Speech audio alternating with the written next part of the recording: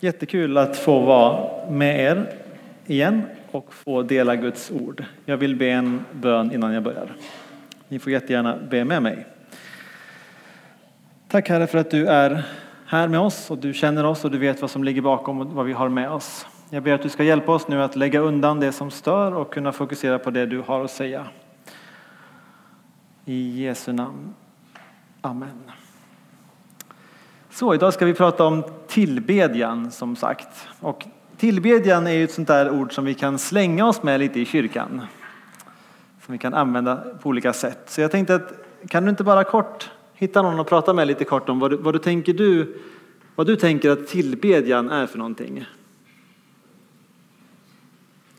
Diskutera lite kort om vad ni tänker att tillbedjan innebär för någonting.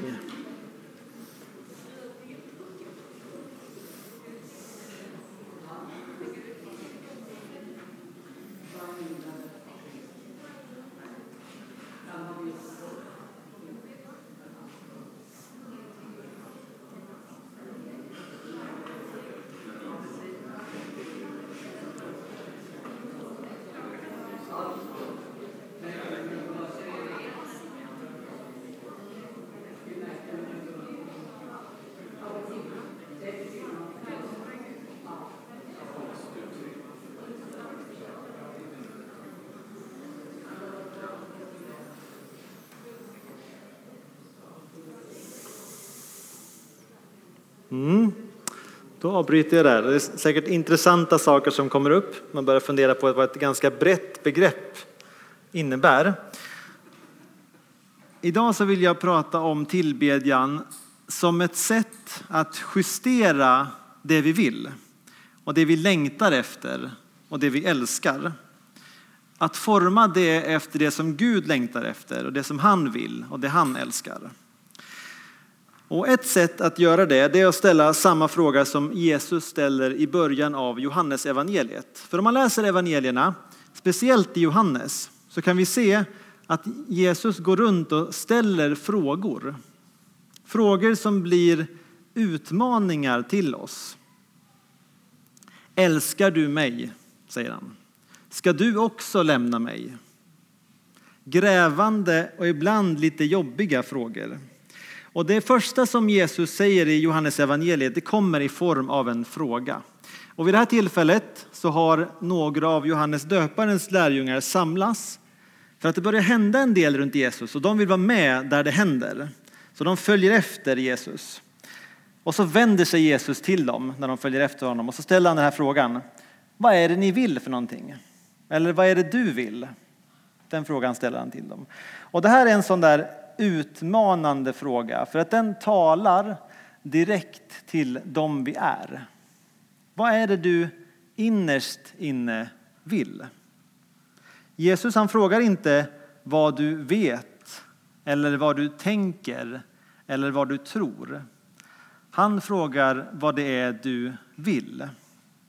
Våra begär, det vi älskar, det vi längtar efter finns i källan om vilka vi är, eller i vårt djupaste innersta, vilka vi är. Och därifrån strömmar våra handlingar sen. Att fråga, vad är det du vill? Det är samma sak som att fråga, vad är det du älskar? Vad är det du längst inne längtar efter? Jag tror att det här är en av de viktigaste frågorna vi kan ställa till oss själva. Eftersom vi är vad vi älskar. Vi är inte bara det vi tänker eller det vi tror, utan det vi älskar. Den här utmaningen från Jesus fångas på ett otroligt bra sätt och på ett ganska jobbigt sätt i den ryska filmen The Stalker som är regisserad av Andrei Tarkovsky från 1990. Någon som har sett den? Nej. Ryska filmer är inte så stort, men det finns bra ryska filmer alltså, jag lovar. Många sådana här långa, svepande miljöscener med 2 minuter när någon går över en öken eller så här. Det är spännande. I den här filmen i alla fall får man följa 3 karaktärer. En guide som kallas för guiden och sen författaren och professorn. Det är jättekreativa namn i den här filmen. Filmen utspelar sig efter en stor katastrof där allting är ödemark och öken. Om någon har sett filmen Mad Max så vet ni vad jag pratar om. Mörkt och tragiskt utarmat landskap. Och de här 3 karaktärerna är på en resa mot ett mål. För även om hela världen är öde och tom så finns det en plats dit de är på väg. Dit alla som är i den här filmen är på väg. Och den platsen kallas för zonen. Och det är en enorm plats med natur och glädje och rikedom mitt i allt det här tragiska ökenmiljön. Och mitt i den här zonen så finns det en inre helgedom, en plats som kallas för rummet. Och om någon går in i det här rummet så kommer den personen att få precis det som den innerst inne längtar efter. Så det här är ett magiskt rum. Och hela filmen ändras till att vara någon sorts science fiction-film. Rummet drar dem dit och det är målet för deras resa. För i rummet så kommer de få det som deras hjärta längtar efter. Precis det som de vill ha. Och i slutet av filmen, och här kommer en spoiler om när jag tänkte se den, så kommer de fram till den här platsen full av natur, fåglar som sjunger och vatten som pålar. Och det är alldeles knäpptyst, ingen säger någonting. Och så kommer de fram till dörren och guiden säger till författaren och professorn: nu har vi kommit till platsen dit vi var på väg. Det var hit ni ville. Vem vill gå in först? Och både professorn och författaren stannar och tvekar och vill inte gå in. Varför vill de inte gå in? Nu har de äntligen kommit fram till platsen dit de varit på väg. Nu så kan de få det som de vill. Men båda två har en krypande rädsla i sig, en oro. Och de ställer sig själva frågan: tänk om det som jag vill inte är det som jag vilja. Tänk om jag längtar efter fel saker. Tänk om det som visar sig i rummet inte är det som jag skulle vilja fanns där inne. Ja, säger guiden, det är upp till rummet att berätta. Rummet kommer att avslöja, rummet kommer att visa inte det som jag tror att jag vill, utan det som du faktiskt vill. Därför finns den här oron både hos professorn och författaren. Tänk om de inte vill det de tror att de vill. Tänk om begäret, det de älskar, har formats inte i det medvetna utan i det omedvetna, undermedvetna. Tänk om de sakerna handlar om något helt annat än vad de tror att de vill. Skulle du vilja gå in i rummet? Vet du vad du vill? Älskar du det du tror att du älskar? Och jag tror att vi kan identifiera oss med den frågan. För om någon skulle fråga dig som kristen, vad är det du vill? Om jag skulle be dig svara på den frågan, vad är det du verkligen älskar? Så tror jag att de flesta av oss vet vad vi borde svara på den frågan. Vi vet vad vi vill säga. Problemet sitter inte i vår kunskap. Vi vet vad vi borde säga. Och vi skulle antagligen vara helt uppriktiga när det kom till att artikulera den längtan. Det här handlar inte så mycket om våra intellektuella övertygelser. Men tänk om det som vi verkligen vill ha har formats inte i våra tankar utan i vårt undermedvetna. Tänk om rummet visar oss vad vi verkligen älskar. Det vi egentligen har orienterat våra liv emot. Skulle du då vilja gå in i rummet? Det här är en av utmaningarna i zonen. Ibland vill inte en människa göra det den tror att den vill göra. Och jag tror att en av de stora gåvorna som Gud har gett oss människor, så att möta det här problemet, den här oroande verkligheten rakt på sak, är just tillbedjan. Och här menar jag inte tillbedjan när det kommer till bara musik. För ibland kan vi tänka så. Musik är en stor del av tillbedjan, men det är också bredare än så. På ett sätt så innefattar det hela den kristna berättelsen och de kristna sanningarna som de uttrycks när vi kommer samman tillsammans som nu, som Guds folk inför Gud. Den formen av tillbedjan där vi får bekänna oss och vända oss till Gud, Den tillbedjan möter oss i kampen mellan det jag vill och det jag längtar efter att vilja. För Jesus utmaning att följa honom är utmaningen att rätta vår kärlek, att forma våra hjärtan efter Guds hjärta, precis som vi sjöng i sången innan predikan. Vi är skapade att få längta efter Gud och få njuta av Gud i evighet, men också att få vilja det som Gud vill och att längta efter det han längtar efter. Att hungra och törsta efter det som Guds hjärta längtar efter och få se det ske i den värld han har skapat. Och det primära sättet som Gud möter oss i det här, att forma vår längtan, vår kärlek efter hans kärlek, det är genom tillbedjan.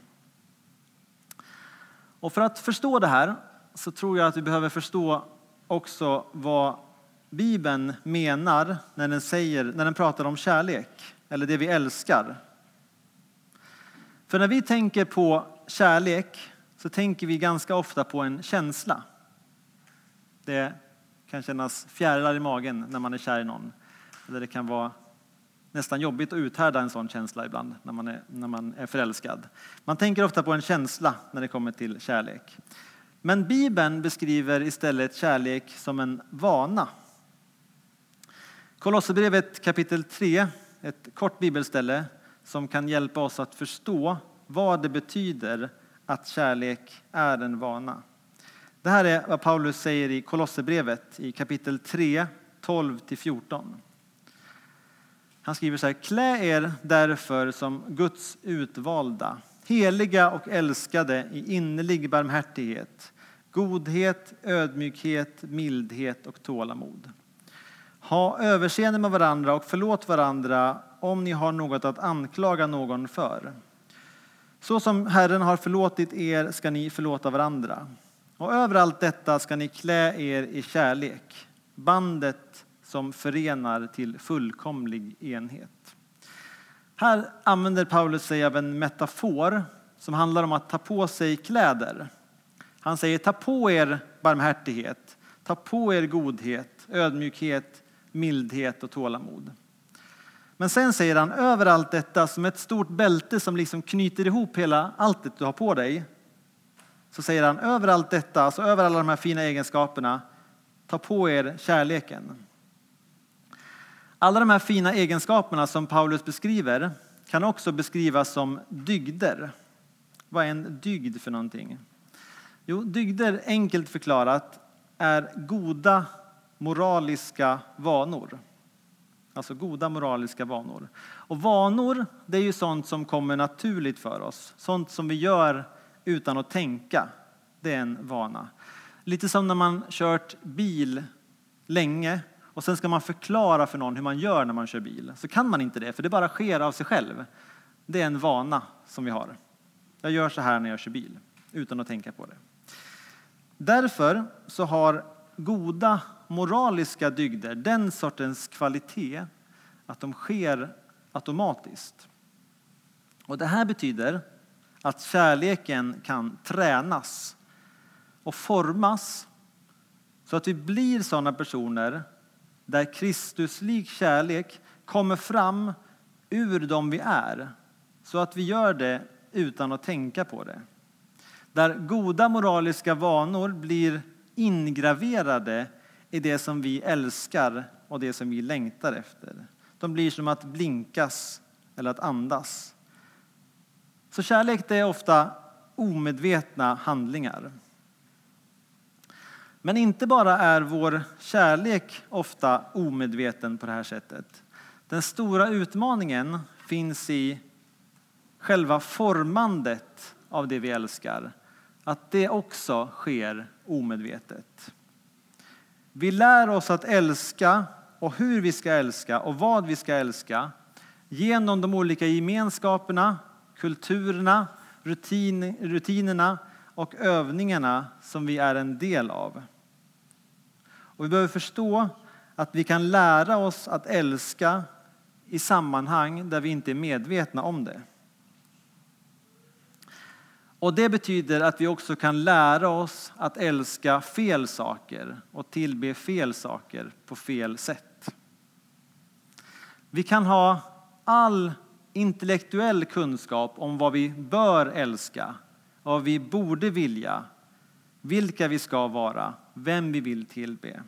Men eftersom det vi älskar formas på ett undermedvetet plan kan vi ofta missa hur vårt hjärta böjs och felriktas åt fel håll till någonting annat än Gud.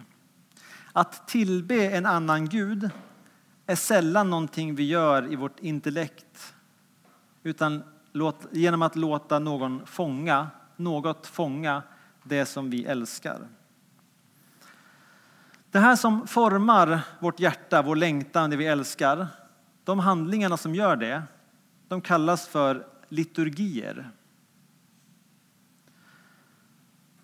Och då menar jag inte en uppstyrd gudstjänst som en gudstjänstordning. I sitt ursprung så handlar det om laddade, kärleksformande praktiker.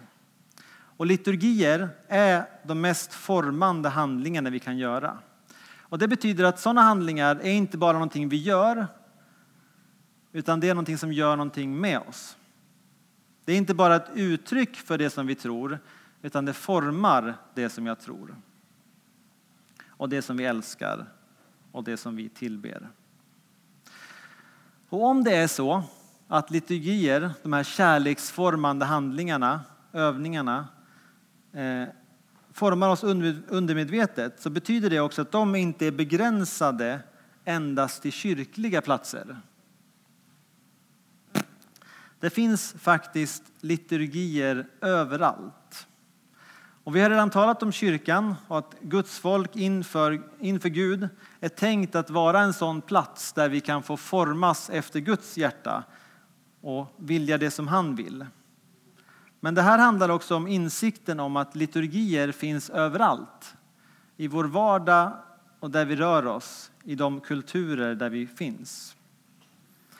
Men vi är ofta väldigt uppmärksamma på att se vilka idéer som talar emot till exempel vår kristna tro. Och vilken kunskap som vänder sig emot det som vi uppfattar vänder sig emot Gud. Och så missar vi det som pågår under vår radar. Och här tror jag att vi behöver förstå att vår kultur i många fall inte vill förändra det du vet, utan snarare vill förändra det som du älskar. Och sättet som den gör det på är inte genom att förändra hur vi tänker. Ett sätt att förklara det här jag pratar om nu, det är att beskriva det som teologen och filosofen Lars Johansson har gjort genom att beskriva vår tids stora tempel. Vilket är vår tids stora tempel? Han beskriver det som köpcentrumet. På vilket sätt kan man beskriva köpcentrumet, Kommers i Skövde eller A6 i Jönköping, som ett liturgiskt tempel som blir en sorts symbol för hur vårt samhälle kan forma oss och det vi älskar? Jo, därför att templet inte bryr sig om vad du tänker. Men köpcentrumet bryr sig verkligen om vad du vill och vad du älskar. Och köpcentrumet vill göra dig till en person som får dig att tro att vissa saker som du vill ha, de kommer att göra dig lycklig. Det är evangelium som handlar om konsumtion, att vilja ha. Och det är inte någonting man blir övertygad om i sitt huvud. Utan det är istället en vision av hur livet ska se ut. Som vi praktiserar oss in i genom att delta i liturgin i köpcentrumet. Och köpcentrumet har också en fantastisk evangelisationsverktyg. Hur den får ut sitt budskap. Som kallas för marknadsföring. Och det tragiska är att marknadsföring visar oss att köpcentrumet har en bättre förståelse av människan många gånger än kyrkan. Och det är det här att vi i vårt inre, det djupaste vi är vad vi älskar. Det som skriften kallar för hjärtat. Men vi har i kyrkan ofta fokuserat mer på vårt intellekt. Och här vill jag ju säga såklart att jag tycker ju att intellektet är viktigt. Jag tycker att det är viktigt att man pratar om sådana saker. Och det är på ett sätt det jag vill göra nu. Få dig att tänka till när jag predikar om det här. Men jag vill också i den här predikan prata om begränsningen av vårt intellekt. När det kommer till att forma vad vi älskar och vad vi tillber. Och köpcentrumet har förstått det här. Kolla till exempel på vilken 30 sekunders reklamfilm som helst. Man skulle kunna tro att det som gör en bra reklamfilm, det är att man får fram alla bra egenskaper som en produkt har, som gör att du vill köpa den. Om man pratar om en bil så skulle man vilja att man fick med att den var bekväm, att den var lätt att köra, att den går snabbt, alla de egenskaperna. Men om du tittar på vilken reklamfilm som helst så är det väldigt, väldigt sällan som du hittar någon som helst information om själva produkten i reklamen. Det finns nästan aldrig någon sån information.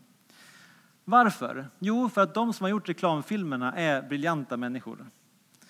På 30 sekunder så lyckas de berätta en hel berättelse, en hel vision av hur livet skulle kunna se ut. Människor som är på ett visst sätt, som rör sig på ett visst sätt, som är med om en viss sorts saker. Och så råkar de bara ha på sig en viss sorts klocka, dricka en viss sorts öl eller spela på ett visst sorts kasino. Men det pratar man inte så mycket om. Det viktiga är att man berättar en berättelse där vi vill vara med. Man fångar det vi längtar efter. Och ska man vara på den platsen, vara med om de sakerna, då ska man också köpa den här produkten. De riktar sig inte mot intellektet utan mot fantasin. De berättar en berättelse som vi vill vara del av. Och köpcentrumet bjuder in oss att uppfylla alla de drömmarna.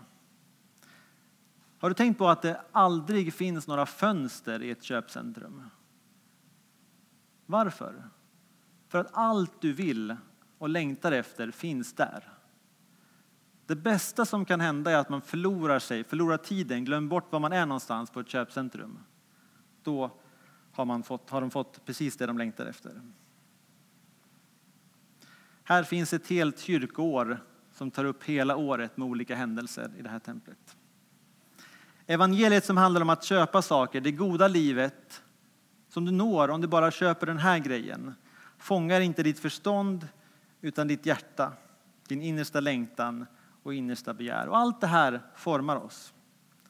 Och här finns det nervösa med att gå in i rummet, mitt i zonen. För som god kristen så vet du och förstår du vad du borde älska och vad du borde tillbe. Och det finns många sådana berättelser i vår kultur. Reklamer som berättar för oss hur livet ska se ut. Allt kan formas till att bli som jag vill. Våra telefoner är ett annat sådant exempel. Som berättar för oss att vi ska aldrig ha tråkigt. Allt finns tillgängligt med ett fingeravtryck. Vad jag än vill, när jag än vill ha det. Men det är ju egoism. Men det är ingen som har kommit och gett dig bra anledningar till att vara egoist. Allt man behövde göra var att ge en telefon för att berätta den berättelsen. Där finns det ritualer som lär oss undermedvetet vad vi ska tänka. Och risken är att om vi inte är medvetna om hur det vi längtar efter och det vi älskar och det vi vill formas i de här kulturella liturgierna, så missar vi att vårt djupaste undermedvetna har börjat vända sig åt fel håll. Jag läste en berättelse om 2 skepp som hade kolliderat utanför en kust i USA. 2 skepp, det var ganska kort efter Titanic. Det var en så stor händelse så att man tillsatte kongressen i USA för att undersöka vad som hade hänt. Och så visade det sig att kaptenen för ett av skeppen, som kallas för The Monroe, hade styrt sitt skepp efter en kompass som var inställd på 2 grader fel. Och då kan man tänka att 2 grader fel är inte så mycket när man kommer till 360 grader. Men vi vet att det som börjar som ett litet felsteg här till slut leder oss på fel kurs. Och formar oss till att gå helt fel som till slut tar oss till en stor kollision. Det är utmaningen med att formas åt fel håll. 2 saker som vi kan lära oss utifrån det här. 2 saker som vi kan ta med oss. Det första är att vi rannsakar våra liv. Att vi rannsakar liturgierna i våra liv, som en författare har uttryckt det. Och det betyder att vi hittar ett ställe i våra liv där vi kan se på de rutiner och ritualer som vi har i våra liv. Och så kan vi se på dem genom den läns som jag pratat om nu. Och speciellt uppmärksamma det som vi ger oss till. Det som vi ger vår tid till och vår kärlek till. Och fundera på, vad gör de här sakerna med mig? Hur formar de här sakerna mig? Det som jag tänker och det som jag ger mig själv till. Hur formar de mig? Och fråga, vilken berättelse av hur livet ska vara ger de mig? Och hur väl passar det in med Guds vision av hur livet ska se ut? Vad formar oss under ytan? Och mitt argument är inte att vi ska sluta och gå i köpcentrum. Även om jag skulle kunna sträcka mig så långt som att man kanske gör det bara när det behövs. Men det kanske handlar mer om min egna preferens. Och det finns saker som jag tror att vi behöver sluta med. Men det verkar som att bara insikten av det här, av att det är så här, har en sorts avslöjande effekt och tar bort en del av kraften i formandet. Så det är en början. Men jag tror inte att det räcker. Jag ska avsluta här. Vi behöver också ständigt söka efter platser där vi kan göra oss öppna för att vår längtan ska formas och hamna i samstäm med Gud. Fundera på vilka positiva, andefyllda, liturgiska praktiker ger jag mig själv till och ger jag min tid till. Det som kalibrerar mitt hjärta efter rätt kompass. Här tror jag att vi kan få en ny bild av vad som händer i tillbedjan i Guds församling. När vi samlas inför Gud som Guds folk så är det precis den platsen som Gud bjuder in oss till. Så att vi kan få våra hjärtan formade efter Guds hjärta. Församlingen är platsen som vi bjuds in i för att kalibrera våra hjärtan. Tillbedjan är att ära Gud. Men det handlar inte om att gå till en viss sorts klubb för att demonstrera vår kärlek i tillbedjan. Vi går inte bara till kyrkan för att ge någonting till Gud. Vi går till kyrkan därför att Gud kallar oss dit. Den främsta aktören, den som gör någonting i tillbedjan, det är inte vi utan Gud. Och här menar jag inte bara lovsång utan hela det som händer när vi samlas inför Gud kring sången, ordet, nattvarden och bönen inför Gud. Det är Jesus som leder den tillbedjan genom att forma oss i praktiker som inte bara är sånt vi gör utan är sånt som gör någonting med oss. Här kan vi få bli förvandlade där Gud bjuder in oss varje vecka att få vara tillsammans med honom. Mark Twain, han har skrivit om upplevelsen av att hålla en katt i svansen. Det finns någonting som man kan lära sig av att hålla en katt i svansen som man inte kan lära sig på något annat sätt. Någon annan kan berätta om hur det är att uppleva det, men den upplevelsen kan aldrig jämställas med att faktiskt få uppleva hur det känns att hålla en katt i svansen.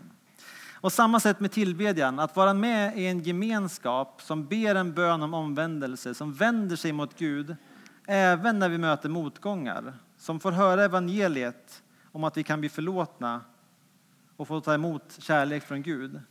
Den gör någonting mer än i oss än bara kunskapen kan göra. Och det här blir såklart ännu viktigare att fundera på i tider där kristna inte kan se fysiskt som vi har varit vana vid. Om det så beror på pandemi, förföljelse eller förbud eller annat. Och det här gör också att vi kan förstå att lovsången har en fysisk komponent. Så som vi kan se i den tidiga kyrkan. Det som Valdemar pratade om i början. Med kroppen, med hela vår varelse. När vi fysiskt böjer knäna för att tala om för våra kroppar vem Gud är. när vi står upp inför Guds ord för att visa respekt. När vi sträcker våra händer för att signalera att vi tar emot någonting. Det som faktiskt var den vanligaste böneformen på Guds tid. När vi tar emot bröd och vin i nattvarden för att visa att vi är ett. När vi lägger händerna på varandra i bön för att visa Guds omsorg. Allt detta utgör en berättelse som formar vilka vi är och vad vi älskar och vad vi längtar efter. Så vi behöver inte leta så mycket. De mest laddade, mest förvandlande delen av det som vi gör får vi i den kanske mest oväntade platsen i kyrkan bland Guds folk. Jag avslutar med en bön.